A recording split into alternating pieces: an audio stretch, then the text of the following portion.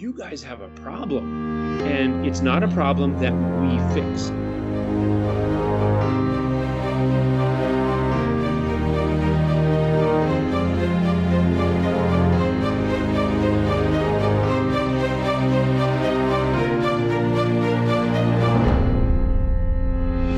Hello, this is the Adventure Through the Bible podcast. My name is Matt. With me today, we've got Eric. Hey. We've got Karen. Is it morning yet? Oh my gosh. It's morning. The sun is up and shiny, and it's going to be nice and hot. We've got Tracy. Morning. Morning, everybody. Yeah, it is going to be hot. We are in the deep throes of summertime. It was well over 100 degrees yesterday. I think it's supposed to be plenty warm again today. So yes, it's going to be, might be a good time to stay in the air conditioning, or a good time to go out, and depends on what you like, I guess. Some people love it. Some people hate it. I could deal with just about any kind of weather as long as there's no wind involved. So heat isn't so bad all by itself, and rain's not so bad by itself. Snow's not so bad by itself. But you put wind on top of it, and I get cranky. That's because you spend so much time on your hair. Honestly, I think if your hair was a little lower maintenance, you probably wouldn't care about wind. I don't spend much time on my hair. Oh, maybe it just looks like it. Okay, my bad. It's just, naturally awesome. That's all. Oh, yeah. That's why your wife has told me for years that you spend more time on your hair than she does on hers. Uh-huh. No, see, that's not a testament to how much time I spend on mine. It's a testament to how little she spends on hers. I put a little goo to keep it out of my eyeballs, and I'm good to go. That's all. Otherwise, I just have good hair genes, I guess. I suppose you can thank my mom. Oh gosh. Well, I mean, on that subject, there was a part of today's reading that did declare that if a person is bald, is not unclean. Okay, so those of you who don't have my amazing hair, don't worry about it. Don't worry about it, Tracy. You are not unclean. There you go. Worst case scenario, we could all shave all of our hair, eyebrows, beards included. Terrible. Yeah, that's in the reading today. We have to figure out what that's about. For our discussion, I don't know what the definition of a beard is. So is it where 2 or 3 hairs are gathered can be considered a beard? I don't know. If that's the case, then I have a nice full beard. I've never been able to grow facial hair. Everywhere else, junior high locker room, everybody made fun of me, but beard, forget it. Okay, well, so this week's reading, we started let me get there. I'll get there. We start in Leviticus chapter 13, and we spend a few chapters there concerning being. Well, it concerns something that as a kid, I think it was one of those things you thought was going to be more important than it really turned out to be, kind of like quicksand. When you're a kid, you kind of thought you were going to hit quicksand everywhere you went. Well, leprosy was another one of those things that it just seemed like you were someday going to have to worry about. And we really don't today. I did look up some photos of leprosy just to see kind of what it looks like. It was not pretty. It was, yeah, it was not pretty. And, but it wasn't really exactly what everything I thought it was as a kid. As a kid, leprosy just kind of meant that body parts were going to fall off here and there. But, and I don't really understand leprosy. Tracy, maybe you have a little better understanding there, being the medical professional. But never saw. I wouldn't think so, and I would hope not, especially not around here. Well, I didn't take a lot of this stuff as talking about leprosy specifically. In fact, my Bible has a note that says the Hebrew word for defiling skin disease is traditionally translated leprosy, but was also used for various diseases affecting the skin here and throughout verses 3 through 46 of chapter 13. Okay. So it was kind of like a collective term, at least as used here, for skin problems. Which is why some of them meant you were clean and some of them meant you were unclean, right? Yeah. If it was all leprosy, then it would all be leprosy. That's Hansen's disease, whatever. But that wasn't the case. That's why you had to have it looked at. Yeah. Yeah. And this is at a time when they really didn't have doctors per se. I mean, I would imagine there were some kind of medical professionals of the day, but we don't really get much indication that the Israelites had anything like that. I would assume that maybe the Egyptians had something in the way of doctors, and I would suppose some of that would rub off onto some of the Israelites being, servants and slaves to the I would Egyptians. just like to point out that the Egyptians were known for lining their eyes with eyeliner that had lead in it, and for grinding up burned mouse bones to put into their toothpaste. So there's that. Minty fresh. They brush their teeth though. Yeah. But you need to have an abrasive, so I get that. But honestly. Anyway, obviously they didn't have doctors because they were told to go to the priest for this. This was the priest's duty. Yeah. That's sort of just interesting in itself, that you would go to your local clergyman to have a spot on your skin checked out. So if you had any kind of a little swelling or a scab or a bright spot on your skin, basically anything that just didn't look quite right, you were supposed to go to the priest and have them check it out. And they would look at it and see what color the hair was in it and try to determine how deep into the skin it was. Well, that's all the hair color means, is like, how deep does this go? Because the hair roots, the follicles go so far down. And then if the skin thing is really superficial, then it's not going to affect the roots of the hair. But if it goes deeper, it's going to affect the roots of the hair, and it's going to change the color of the hair that grows out of it. So, I get that, right? Yeah. And so if they determined that maybe there was a problem, then they would put them into basically a 7-day quarantine. I guess that's a word that we're familiar with these days. Not exactly the same as what we've got, but definitely the idea was to separate away the person who was potentially sick and could be spreading an infection. I was looking at this, and what I was thinking too is, they're trudging through the desert, exposure to sun, that kind of stuff. Could that have been like skin diseases, melanomas, that kind of thing? It's totally possible. I suppose. Yeah, I suppose. I mean, you're out in the desert and just wandering around, and, they didn't have sunscreen like we do. Slather their skin with, sunblock at this point. You were just at the mercy of the sun.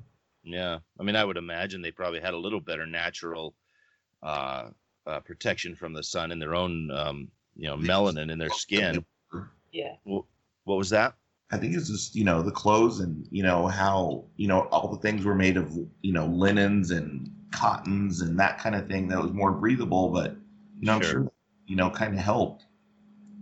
Yeah, they definitely have a different idea of how to stay cool in the desert than we do here with our, Northern European traditions, where if we get hot, we start taking things off, and if the sun is out for people in the desert, they actually put, clothes on to keep the direct sun off, and just seems backwards to our general way of thinking, but it really makes sense if you put a little thought into it. Well, I would just like to say that I have burned the upper tips of my ears badly, and sure. I think that the idea of, say, putting on a head covering that goes down over your head and neck and onto your shoulders is quite clever, because that hurt and it took weeks to heal. You know what I mean? Like, and so yes, these are Hebrew people. They have a little bit darker skin. They've been working outdoors for generations. They're pretty sturdy, but that's not going to stop them from getting skin things. Yeah. Right. Yeah. Well, in general, after that 7 days, if the sore didn't spread, then they would be judged clean. If it was spreading, they were judged unclean. If it was not spreading, though, they would still get isolated for a few more days, just to watch them. And if it was healed or healing, they were determined that they were clean.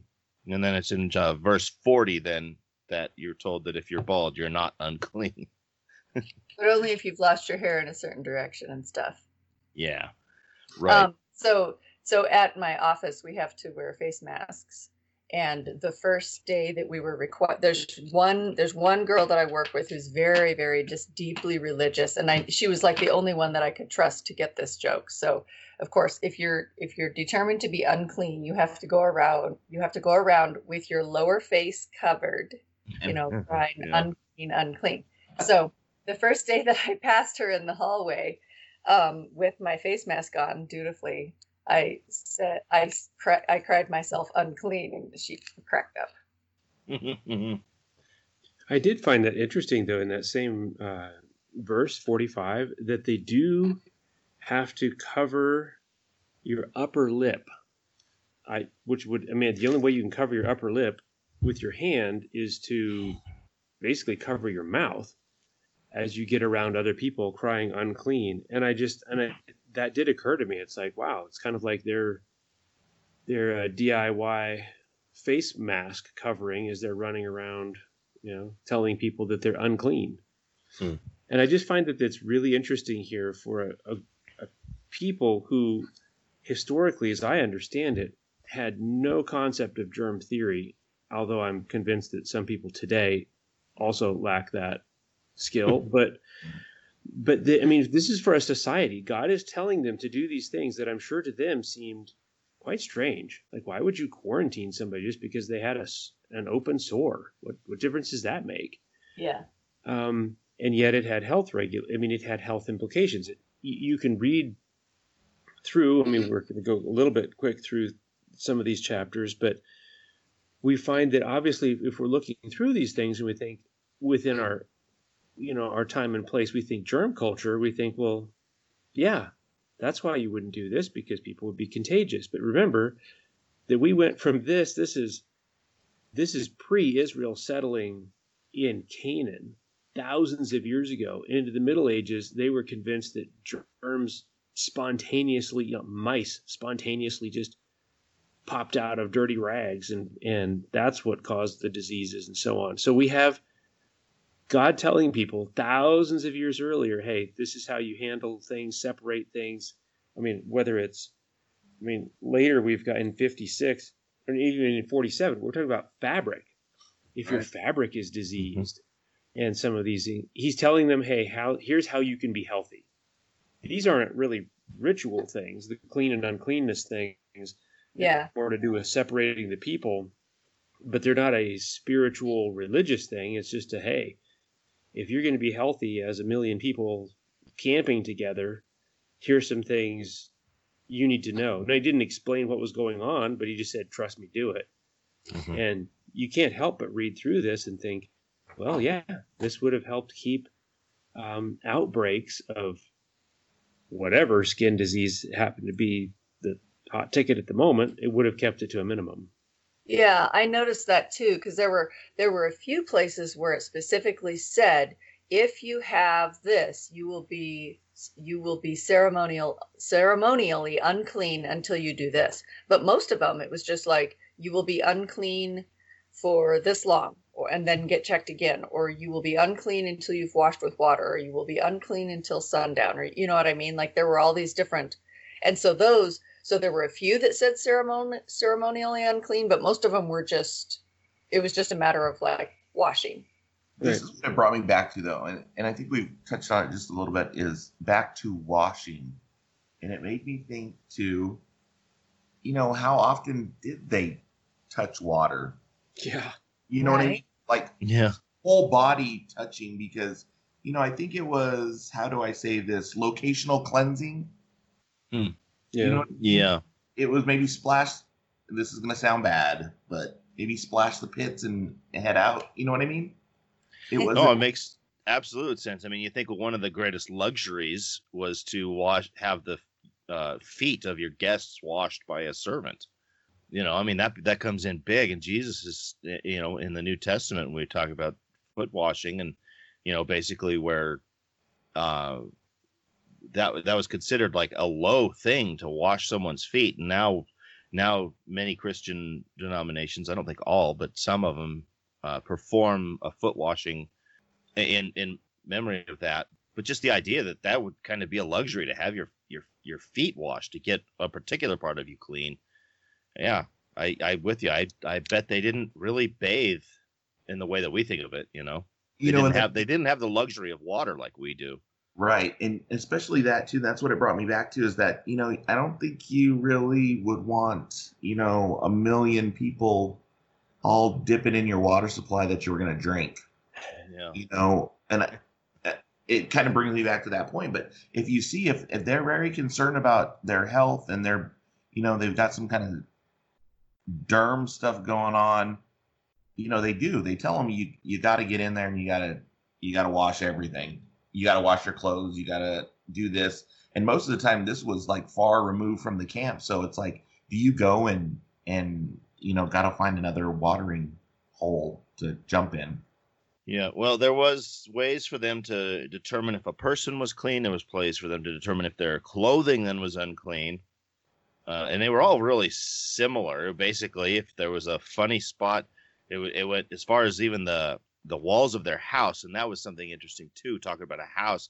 I didn't think of them as having houses per se. So it makes me wonder how long they would stay in an area if they were there long enough to actually build a dwelling. Because I always thought of it more as they would have been in tents, but maybe they actually. But this carried forward though, too. Remember? Sure, certainly it did. Yeah. So at any rate, your clothing and your dwelling place was not considered immune to these things as well, and so they basically would have the priest come and look at it. If it looks a certain way, we're going to separate it for a week or so. If it looks worse, you're going to have to deal with it. If it's better, we're going to clean it. If it's in your house, boy, they would take out the stones that were infected, and we could, there's some correlation even for that today. I don't know that we have leprous walls necessarily, but black mold. Black mold. Yeah. See, I think it just comes back to that's the generic word for gross stuff. Yeah. Right. Because they've got it in fabrics, they've got it on walls, and it's very interesting that they do have various steps. If this, then this. If this, then this. And it just goes on and on in chapter 14. It's like, okay, you can shave this stuff off. And the idea that I got was like, well, maybe if they had some sort of stuff going on in 14, like 1 through 9, if you've got something going on, you need to, it's infecting your hair or scalp or beard, then you need to shave that so that it can be cleaned. And I looked at it too, just, coming from the medical perspective of it too, that, you get the log of oil, which I don't know what that kind of measurement of a log is of oil, but a lot of times with, dermatological things, you really go after the emollients and the skins. And, with the oil, you have a good chance of, if it's something that's aerobic, versus anaerobic, you slather the skin with oil, you basically can suffocate it. Yeah. So I think this all goes into God's divine plan. This is how you do things. You're going to do this. Yeah, and I would point out that this isn't just, he's not telling him to do this just like, all right, stand on your left leg. Okay, now hold your right arm up and put out. It's just like, these are not random things. They're done for the good of the people. Right. Yeah. It's practical. There's good reason for everything that's being done here. It's not just a weird ritual thing, pulled out of the hat to say that this is going to take care of something. Kind of the way that some of our European medicine was dealt with at times. We had some odd ideas back in those times. Well, if a person was determined clean, then they would give a sacrifice. They would take 2 clean birds with some cedar wood, some scarlet thread, I believe. Probably talking about some scarlet thread. New King James just said scarlet. It didn't specifically say thread. And with some hyssop. And we talked about hyssop before, and there were some cleansing properties and stuff in that. It was kind of an interesting ritual, though. They would kill one bird, and how do they put it? In an earthen vessel over running water, and then they would dip the living bird with the cedar and scarlet in the blood of the dead bird. So good on you, bird, for drawing that straw there. But they would sprinkle the leper 7 times with the blood, and then they would release that bird, the live bird, out into the wild. I would guess probably sort of a symbolic way of saying your sickness is gone and it's going away. We're just going to let it fly away now, and we're not going to worry about it anymore. Yeah, the hyssop thing reminded me of Psalm 51:7. Yeah, where that's David's psalm of cleanse me with confession. hyssop. Yeah, and just it's interesting because we say that clean me with hyssop and I will be clean, and we're like, oh, isn't that sweet? And it's like, this was actually, I mean, this was kind of a significant coming out of the woods from being separated from your people, from being ostracized, from being unclean. And this was part of it, which was for those Hebrew readers would have been a big deal. Yeah, for sure. So yeah, they'd have that. They would have that, and then they'd have another sacrifice where they would have 2 male lambs, a ewe lamb, some flour with oil, and then a log of oil. And that first lamb would be a trespass offering. They would also have a sin offering. Lots of different ritual things, but those trespass and sin offerings, I guess, just signifies that we're all sinful, and that's a good reason of why these things exist. Maybe it wasn't a sin particularly that caused the disease, but because we are sinful, we have the disease. And if you were poor, I like this too. We've talked about once before with some of these rituals and such, but if you were poor, then you had a different sacrifice you could make that would be less financially burdensome on you, where you would have 1 male lamb and then a couple of birds. So it didn't depend on your financial status to be considered clean from a disease. All right, Leviticus 15. We're going to have to talk about this one. This is a weird chapter, guys. The law concerning bodily discharges. And it's not always specific about what they're talking about, a discharge, but basically it sounds like if anything gross comes out of a person's body, they were going to be considered unclean. And, I think we're probably talking about pus. I know at some point we're literally talking about semen. We're talking about woman's menstruation. And these things were all considered unclean, basically. Anything that, if you had a discharge, anything you sat on was unclean. Anything you laid down on was unclean. If anybody touched you, they were unclean. I suppose for a time, like we said, with limited medical knowledge, people needed to be taught that stuff that comes out of them is not necessarily great for other people. Yeah. And the number one thing here is washing. There are some sacrifices depending on the type of what's going on. And we will not read through it verse by verse. You could do that in Leviticus 15. But most of it had to do with washing, which, I've camped a fair amount in the desert. And I honestly don't know how much of their journey was literally in the dryness of the desert with nothing, or if it was just, outdoors and they had some streams going by. But water was scarce. It was significant if you bathed or washed a person. And so it would have been a momentous thing in a way. It wouldn't be just like, I go take a shower. I tell my boys, like, how long has it been since you took a bath? And I just toss him in the bathtub. And this was a bigger deal. But again, it seems that it is for the purpose of keeping people healthy. One thing I noted in 15 was 15:25. If a woman has a discharge of blood for many days, not at the time of her menstrual impurity, if it's beyond the time of impurity, the days of discharge shall continue in uncleanness, which is really important because this is referenced in Matthew 9, Mark 5, and Luke 8. Yes. When the woman has had this discharge of blood for 12 years, she's been in, I believe it's referenced in bondage to this problem. And it's interesting because in the Gospels, it's either Matthew or Mark or both say, she went to doctors and doctors couldn't do anything. And Luke, she'd spent all her money on doctors. And Luke, the doctor, he just says, there was nothing anybody could do. He's like, he's kind of passing it. But the point is, it would have been a big deal. She would have been, as we're reading through this, she would have been on the outside for over a decade. And for Jesus to heal her. And it's interesting, he didn't let her just be healed and then go away where she was the only one who knew. He actually, quote, caught her. But the reason he did that and asked her was to give her testimony, to say, hey, I was healed, which goes to, I was reading some other books. If we believe, and I do, that it was actually Jesus giving these commands and showing up on Mount Sinai, then he has always been in the business of healing. Yeah. We see it just all over the New Testament. I mean, you can't read that without Jesus healing people all the time. And here he is in Leviticus, preventatively saying, "Hey, do these things. It'll make you healthier." Yeah, and it's significant too to think of how long that woman would have been considered unclean.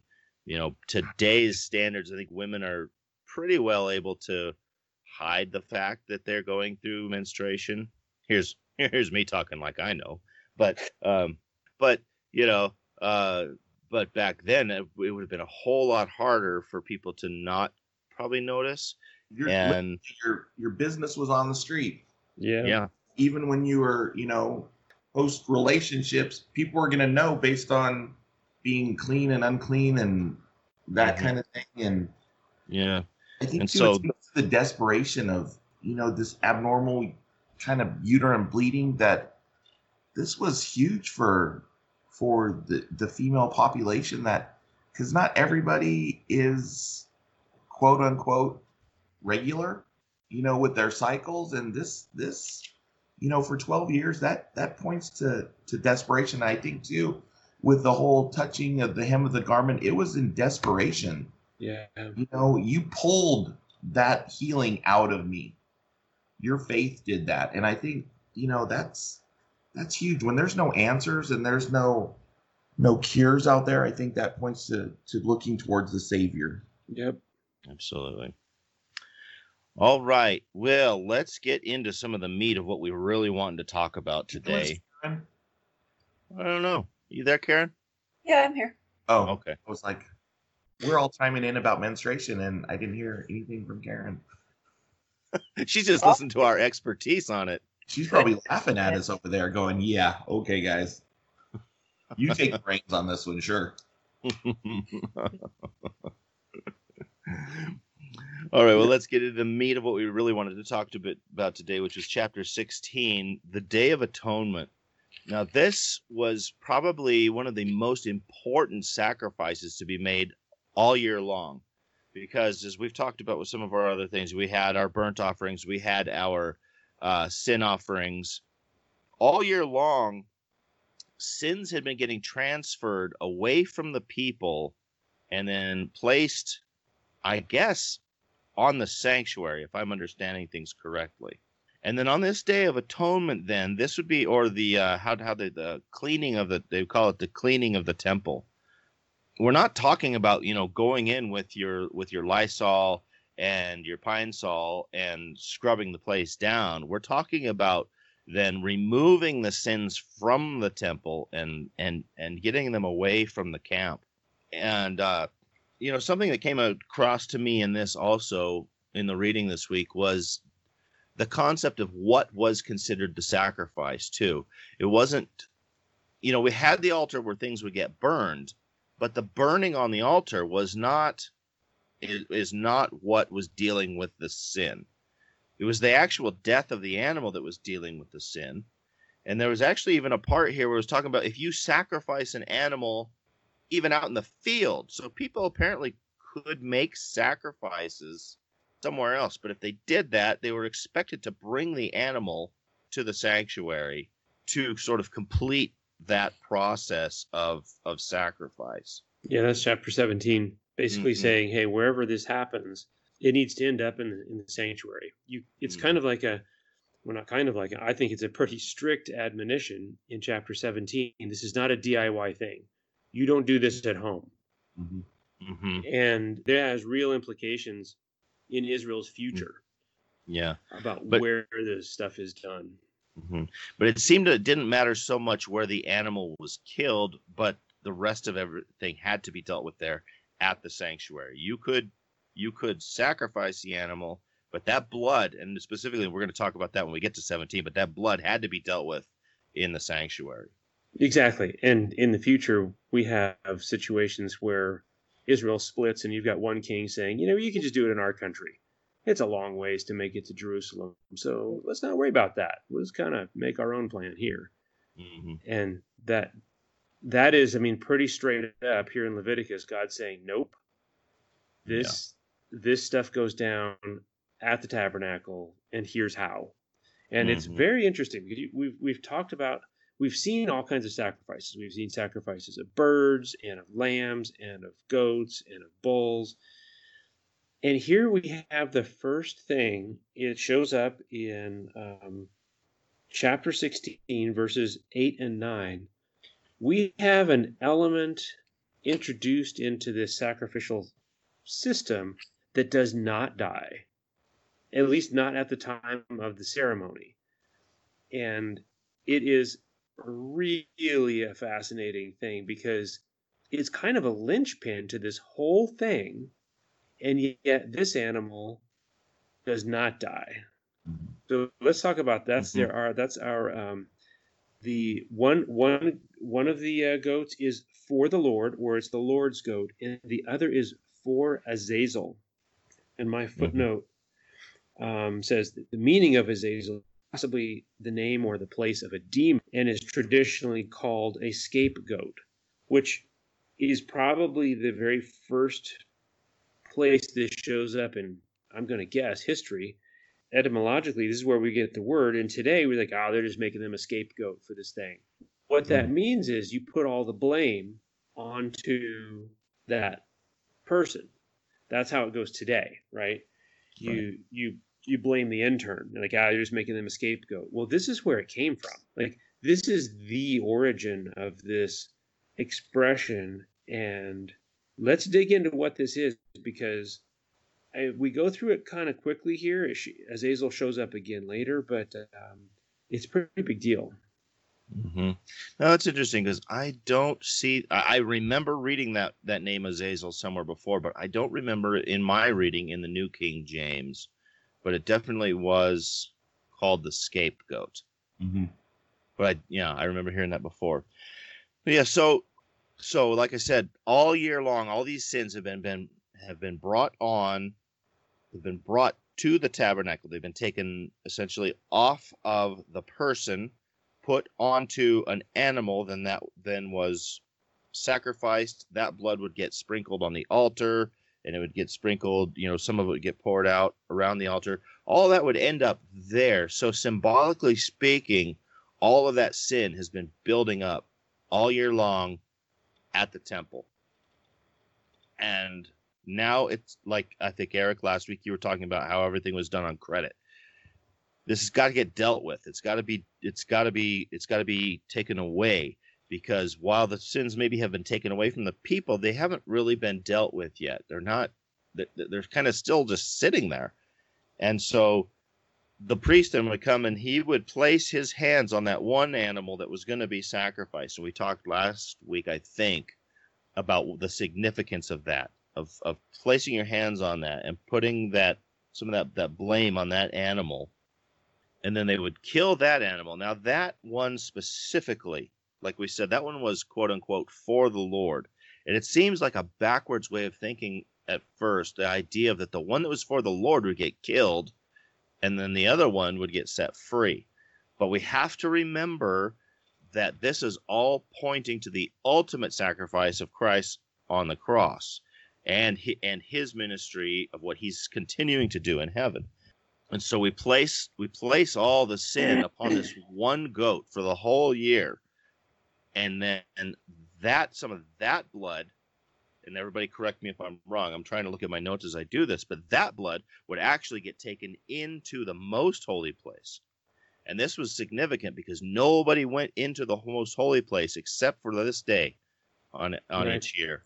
You could see, I was reading somewhere else, because of the way that the tabernacle, the inner tabernacle was built, the priest would be able to see just over the top of the curtain and see like the top of the Ark of the Covenant, but you never really quite went in there. They would have their incense burning and whatnot, and it would kind of float up in there, and that would represent the prayers of the people. But nobody went into that most holy place like ever, except for this day. And this day, though, that blood now that contains that sin for the entire year would be taken in, and that would get sprinkled on that mercy seat. So essentially we're taking that, and remember that mercy seat covered the law of the testimony, the 10 commandments, the moral law, right? So this is all being taken there. Now, somewhere in this process, then, this priest, he takes that sin upon himself, and he goes out and he takes it to the scapegoat. And he places his hands on this scapegoat, essentially transferring a year's worth of sins of thousands, millions of people. Think of how much sin goes on in any given society, and this is all getting placed on this one goat. And then that goat, rather than being killed, gets led out of camp, far away somewhere, and gets released out into the wilderness. At first blush, you're like, oh, well, hey, that goat gets to live. Lucky him. Yeah, not so much. But you got to think, okay, first of all, what's happening is that sin is being taken, literally taken away from the camp. All those sins are now gone from the Israelites. They are gone. And that goat now is left by itself in the wilderness with the elements, with the predators. Yep. The what? Predatory animals. Yeah, the predators. It's chances are that thing is going to get ripped to pieces. Yep. You know, it's going to die anyway. And it's not going to be that quick death like we talk about, you know, with these sacrifices. But this animal is going to bear the brunt of all that stuff that's been building up for this entire year. And so this one day really represents the gospel story, the entirety of Jesus's role as our sacrifice, as our high priest, as our mediator. And then that scapegoat then represents Satan and his responsibility in all of this, that he will ultimately bear the brunt of all of this sin that has been building up in the world over the centuries. And it's not going to be pretty for him. Yeah, I think that that's an important thing. And that may be kind of a shocking concept for some people listening, is this idea that Satan is the goat that ends up with the sin. But let's take it back to the Garden of Eden, which we've talked about. God created this place without sin and without the curse that came with sin. And Satan introduced this. Satan was the one who lied to Eve. And I have no doubt that once she fell, Satan worked through her to convince Adam to do this. And was he there just talking straight to Adam? I don't know, but certainly through Eve. And they chose rebellion. They chose Satan. And the world was through them. And we see Satan's role as we read Job. Is he, as soon as something is turned over to Satan's hands, he does bad things. And so Satan is the villain in this. And ultimately it does come back on him. And there's in Revelation 20, verse 2, we see that Satan is essentially led into a wilderness. He is locked up, as the Bible says, for 1,000 years alone. Right. He is bound up with this stuff because ultimately, although Jesus paid the price, and this is a thing that's kind of hard for me to get my head around, and I can't say that I have my head all the way around it. Okay, so I'll start with that. Is that although Satan initiated this whole thing, Jesus paid that price for us, but it's not his sin. Jesus didn't really sin. He's not the actual guilty party here. Right. And that eventually the guilty party himself bears the weight of those sins. Jesus has been carrying it for us through our salvation phase. And as I understand it, once we're through that salvation phase, Jesus has come, God has judged the world. That judgment actually rolls forward into some sort of judicial thing to where Satan now pays the price because he's the one who's been racking up the bill. Jesus has been carrying the weight of that until this time. We see that happening in Revelation. Also, this Day of Atonement, cleansing the sanctuary, is a really big deal, and it's kind of inescapable because Daniel 8:14, it's one of those mysterious time prophecies, but Daniel 8:14 is talking about the time when the heavenly sanctuary will be cleansed. Mm-hmm. Again, we go back to this idea that the sanctuary on earth is a shadow and a type of the sanctuary in heaven. And these priests on earth are a shadow and a symbol of Jesus as our high priest. You don't believe me? Look at Hebrew, the entire book of Hebrews. Jesus as our high priest. So all of this stuff in 16 is symbolic of Jesus and our salvation and this controversy between God and evil and how sin is dealt with. And it's grace. You know, all of this stuff is grace. I mean, the people are to do the ceremonies, but the ceremonies simply indicate their faith that it will be paid by another. Because remember, it was the sinner who was supposed to die. Right. And so this whole thing is, in fact, a freeing from our sins, which, it's interesting, is this day is called a Sabbath. Now, this isn't the seventh-day Sabbath that we get from creation and that we get from the Ten Commandments. This is a different Sabbath. This is a Sabbath. It's based on the month and the 10th day. Mm-hmm. And it's interesting that this Sabbath is symbolic of the freeing from their sins. Right? So some people say like, oh, the idea of a Sabbath, that was a burden. Well, that's what the Jews had made it to be by the time Jesus showed up. They had made it to be this thing with all these rules and all this other stuff. Well, the first Sabbath was in Eden and there was no sin. That was like the first day of vacation for God and the newly minted Adam and Eve. So this wasn't about, I mean, that Sabbath right there wasn't about keeping a rule. It was about relationship. And here we have a relationship that is restored through the process of sacrifice, and it's called a high Sabbath. Well, Sabbath just means it just means to rest, doesn't it?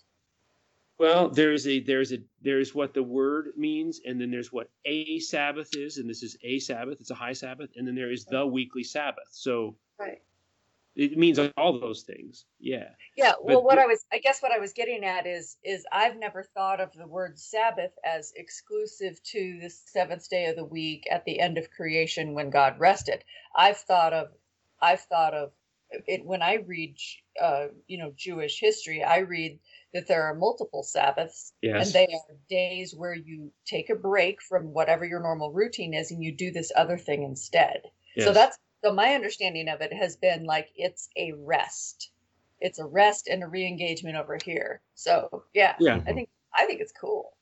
It's very cool. Just it's interesting that it's this idea of its restoration, of its reconnecting and putting them right with God, because at this time now, sin is gone. It's kind of it's a time of restoration and of coming together with God. And this is an interesting thing, is in 1629, and it should be for you a statute forever, that in this, and this goes back to forever, and is forever, does that mean forever, or does that mean forever until it's done?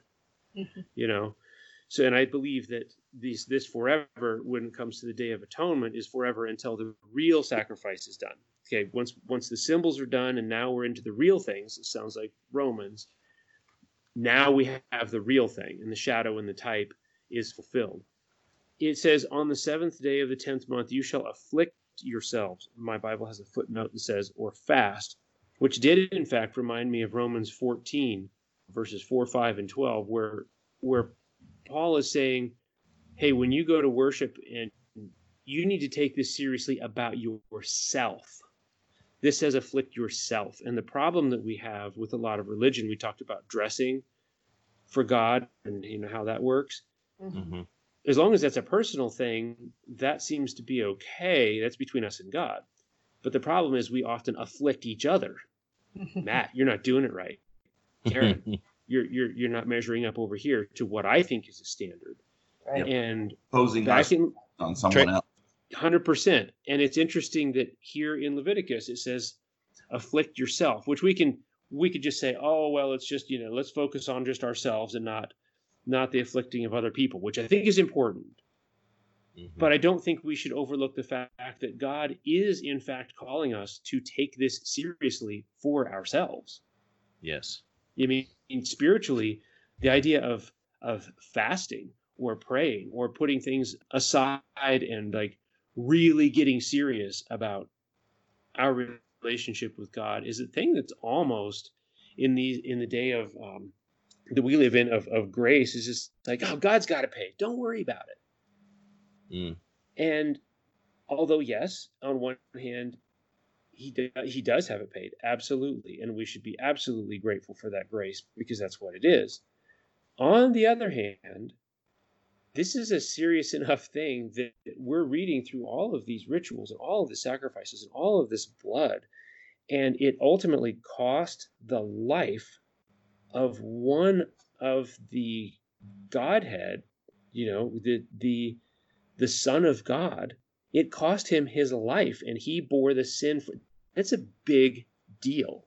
That is just a big deal. And if we blow past that toll booth with just like, hey, thanks, bye, then we're really missing something very significant. Just it's a big deal. In verse 30, you shall be clean before the Lord from all your sins. Now he's cleansing us. It's made for us.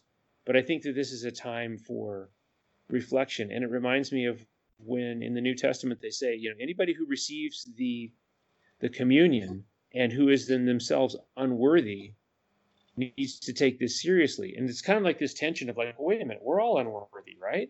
So wait a minute, I think it seems to refer to, hey, if you're not taking this seriously, if this is a joke to you, if the idea that what this cost and what was paid means nothing to you and you're okay going on with business as usual, there's a problem. Mm-hmm. There's a couple of texts that are coming to mind. And I should also interject by saying I admire how much thought you've put into this. I read through this, but I didn't go nearly this deeply with it, and like extrapolating it forward into the whole, all of what you did. This is really good. I feel like I'm hearing a sermon actually. But I'm reminded of, there's a text in, it's part of the Sermon on the Mount, I believe. It's in Matthew, where Jesus says, therefore, so, blah, blah, blah, blah, blah. We all remember what's in the Sermon on the Mount. And then he sort of, one of the things that he says as he's wrapping it up is he says, therefore, you shall be perfect, even as your Father in heaven is perfect. Like, that's actually the call. We all know we can't do it. And this system is in place to cover for us. So, but there's Jesus absolute, like, because of all of these things that I just preached to you over these chapters of what became Matthew later, therefore you shall be perfect, even as your Father in heaven is perfect. And then I'm remembering what Paul said repeatedly in the book of Romans, where he starts off several of the chapters in Romans by saying, shall we keep sinning then so that grace may abound? Heaven forbid, right? So yes, the price has been paid. Yes, it's just that easy. We are all, post crucifixion. We don't have to have the flocks where we take the perfect lamb and we go and we have we observe the death of this perfect creature that absolves us, right? And transfers the sin over to here. We've got it easy in that way. And it becomes, we can become so flippant about it that it in our own heads or in our own hearts, it seems like it takes the pressure off our behavior. Well, it was just a small sin. Yeah, it's true. And Karen, you were referencing Matthew 5:48. Therefore, you must be perfect as your Heavenly Father is perfect. Yeah. And that's in the context of loving enemies, which is probably the hardest thing to do. And yeah, Paul talks a lot about the law. And he's saying, can the law save you? No. No. And then he says, is the law bad? And he pipes up right there, no. I'm like, well, wait a minute. I just thought you said he couldn't save us. The law points out my sin and my need of a savior. And that makes me feel crummy because I realize I can't save myself. Oh, I feel terrible. Does that mean the law is bad? No, it means the law is good. And I'm like, wait, what? And what that does is it says you have a problem. It's a warning light that shows up on the dashboard. It's like saying, I remember reading a book once of these guys who were doing a cross-country trip. And about halfway across the country, they had an old car. The engine warning light came on. And they're like, oh, man, what do we do? And one of the guys said, I know what to do. He took some gum and stuck it over the light. Like, problem fixed. And that's what we do. And the law is that red light blinking saying, hey, humans, you guys have a problem. And it's not a problem that we fix. And we say thank you to the red light, to the warning, to the law saying, you're right.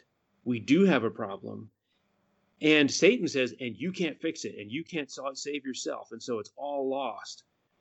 And if that's all there were to the story, that would be true. But it isn't. And so we say, no. Jesus lived that perfect life, and he forgave me, and I take that on myself. And I mean, I accept that for myself. And through his grace, I'm going to move closer toward the ideal from which our deviance caused the death of the Son of God. Why would we want to? I remember we were on vacation in Hawaii. This was years ago. I don't know how old my son is, but I got a picture of it, and I wish I could show you guys. We were on a cliff above the ocean, and the waves were just crashing below us. And I don't know, maybe it was 30, 40, 50 feet. And there was no beach nearby, right? And these were big waves. And my son wanted to go right to the very edge of the lava cliffs, crumbly rock, and look into the ocean. And we said, no, don't get near the edge. And he had the poutiest face you could possibly imagine. I don't know, he was maybe 5 at the time. And my daughter's standing there smiling. They're good 15 feet away from the edge. And he's just got this huge dark cloud over him, and he's pouting because he wants to be at the very edge of the brink that would cause him death. And that's us. We want to be like, well, how much sin can I get away with? And it's like, wait, did you forget what this cost? Like this damages you, and it costs the life of the Son of God. This is not a small deal. And think about this too, from an agrarian, nomadic people, to be offering these sacrifices and to be going through this would be at the core of who they are and what they do. It would be costly financially. It would be a significant milestone. You've raised this animal. It's not like they went down to Costco and bought one. Right. I think you touched on a great point, is that this was supposed to be the core of what they were and what they stood for. Yep. And it's that statement right there, is that's what this whole Exodus journey was about, to make God the core of this nation's existence. Yes. Yeah. So I'm this Day of Atonement where where the people are told to afflict themselves. And there's this grave side of this whole process. Probably all puns intended there, but what I meant was serious. There's this serious side of this whole process where, and it reminded me of, it's actually one of my favorite passages in Hebrews. It's in Hebrews 4, and it starts in verse 12. And it says, the word of God is alive and active, sharper than any double-edged sword. It penetrates even to dividing soul and spirit, joints and marrow. It judges the thoughts and the attitudes of the heart, right? And this is where sin comes from. Nothing in creation is hidden from God's sight. So we have these clever ways of hiding things from our own sight, and certainly from each other's sight, definitely from each other's sight. But nothing in all creation is hidden from God's sight. Everything is uncovered and laid bare before the eyes of him to whom we must give account. Yeah. There's the reason to afflict your soul. Okay, but then it continues on. Mm-hmm. Therefore, since we have a great high priest who has ascended into heaven, Jesus, the Son of God, let us hold firmly to the faith we possess. And it goes on about grace, and it goes on about his empathy. And then it ends with, let us then approach God's throne of grace with confidence. So here's that weird tension that you were talking about, like take this seriously, and yet the price has been paid, and be confident in that. Yes. But it's circular. The fact that the price has been paid and we're to be confident in that. And it says, let us approach God's throne of grace with confidence that we may receive mercy and find grace to help us in our time of need. Like, that is a weird tension. Is it easy or is it hard? You know? Right. It's both. And that goes right to this God providing. It's in chapter 17, verse 11. And I want to go back to 10 after this. For the life is in the flesh, in the blood, and I have given it for you on the altar to make atonement for your souls. This is big. I mean, it doesn't get bigger than this. For it is the blood that makes atonement by the life. And this goes back to Abraham and Isaac. It's like God says to Abraham, hey, sacrifice your son, which we'll find out in next week's reading that was not God's purpose, was to actually have a human sacrifice. It was a test. So yeah, spoiler alert, in chapter 20, that's not how God rolls. And not for us, but for himself he did. And remember when Abraham went up on the mountain and he didn't have a sacrifice with him. There was Abraham and Isaac and the firewood, and the knife, but no sacrifice. And he was stopped from sacrificing his son. And God said, now I know that you get it, and I'll provide a sacrifice. And that becomes a motif throughout the rest of the Bible, is that God will provide the sacrifice. And right here in Leviticus 17, God says, I have given it for you on the altar. And I think it's really cool. Tracy, you talked about like this was to be the core of Israel, but the purpose of Israel wasn't to be selfish, to keep it to themselves. No. If anyone of the house, this is in verse 10, if anyone of the house of Israel or of the strangers who sojourn among them eats the blood, and you're going to be in trouble. So this whole sacrificial system was to include people who weren't just pure Israelites. This was to be available to anybody. And the Israelites, kind of perverted that and became, it's like all about us. But I think too is what we kind of forget, and we've brought it up a couple of times, is that this was still a stage because other people knew that these people were wandering around in the desert out there. Yep. This became a stage. People were aware of that. They were aware of the miracles that were going on as well. Yes. So I think that, it's a testament to them wanting it to be the core of their foundation, and that God was at the head of this, and he was using it as a stage for the rest of the world. Yes. This can work if you're willing to have the faith to follow it. Yes. Mm-hmm. And this is interesting because the sacrifices that we're going through and the Day of Atonement thing that we're going through and the idea that the blood of another pays for you, but to who's doing this was in pretty bright contrast with the nations that were around them. And it was supposed to be a witness to them. And we'll get into some of the things. The reason that God says not to do certain things is obviously because other people were doing them, or they would be tempted to. And one of them was the sacrifice of their children. And so this whole thing was supposed to be a symbol of how God worked. Because Tracy's right. As we, again, spoiler alert, as we get to Jericho, fast forward, we've got Joshua, they're moving around Jericho. And when Rahab talks to them, she says, oh yeah, as soon as you guys crossed the Red Sea, we heard of everything that was happening. We've been watching and listening. Well, let's just take a second here just to kind of recap this, because I think it's so vital that we really understand this here. Every one of us has sinned, and through that sin, there needs to be a reckoning. That reckoning ultimately is our own lives. Sin is destructive, and it will destroy us. Our soul, not just our temporal life. This is an eternal deal. You pay with your soul. Everything that you are, sin will destroy. Yep. But we serve a God who allows for a substitute. Ultimately speaking, that substitute was himself.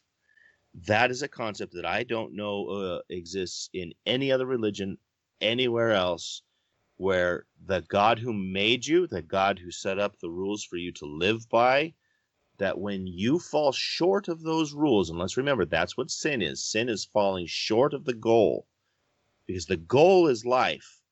When we fall short of the goal, we have a substitute. God himself has made himself the substitute for us. We don't have to shed our own blood. He shed his in our place. And ultimately, that blame will all then be transferred right where it belongs, right upon Satan, who rebelled. We don't know why. It's called the Great Mystery. But he rebelled. He caused us to rebel. He continues to work for our destruction. And ultimately, it will all be put on him. He will be destroyed. And we have the opportunity to accept that substitute in our place. We get to exist because God placed himself in the middle of that.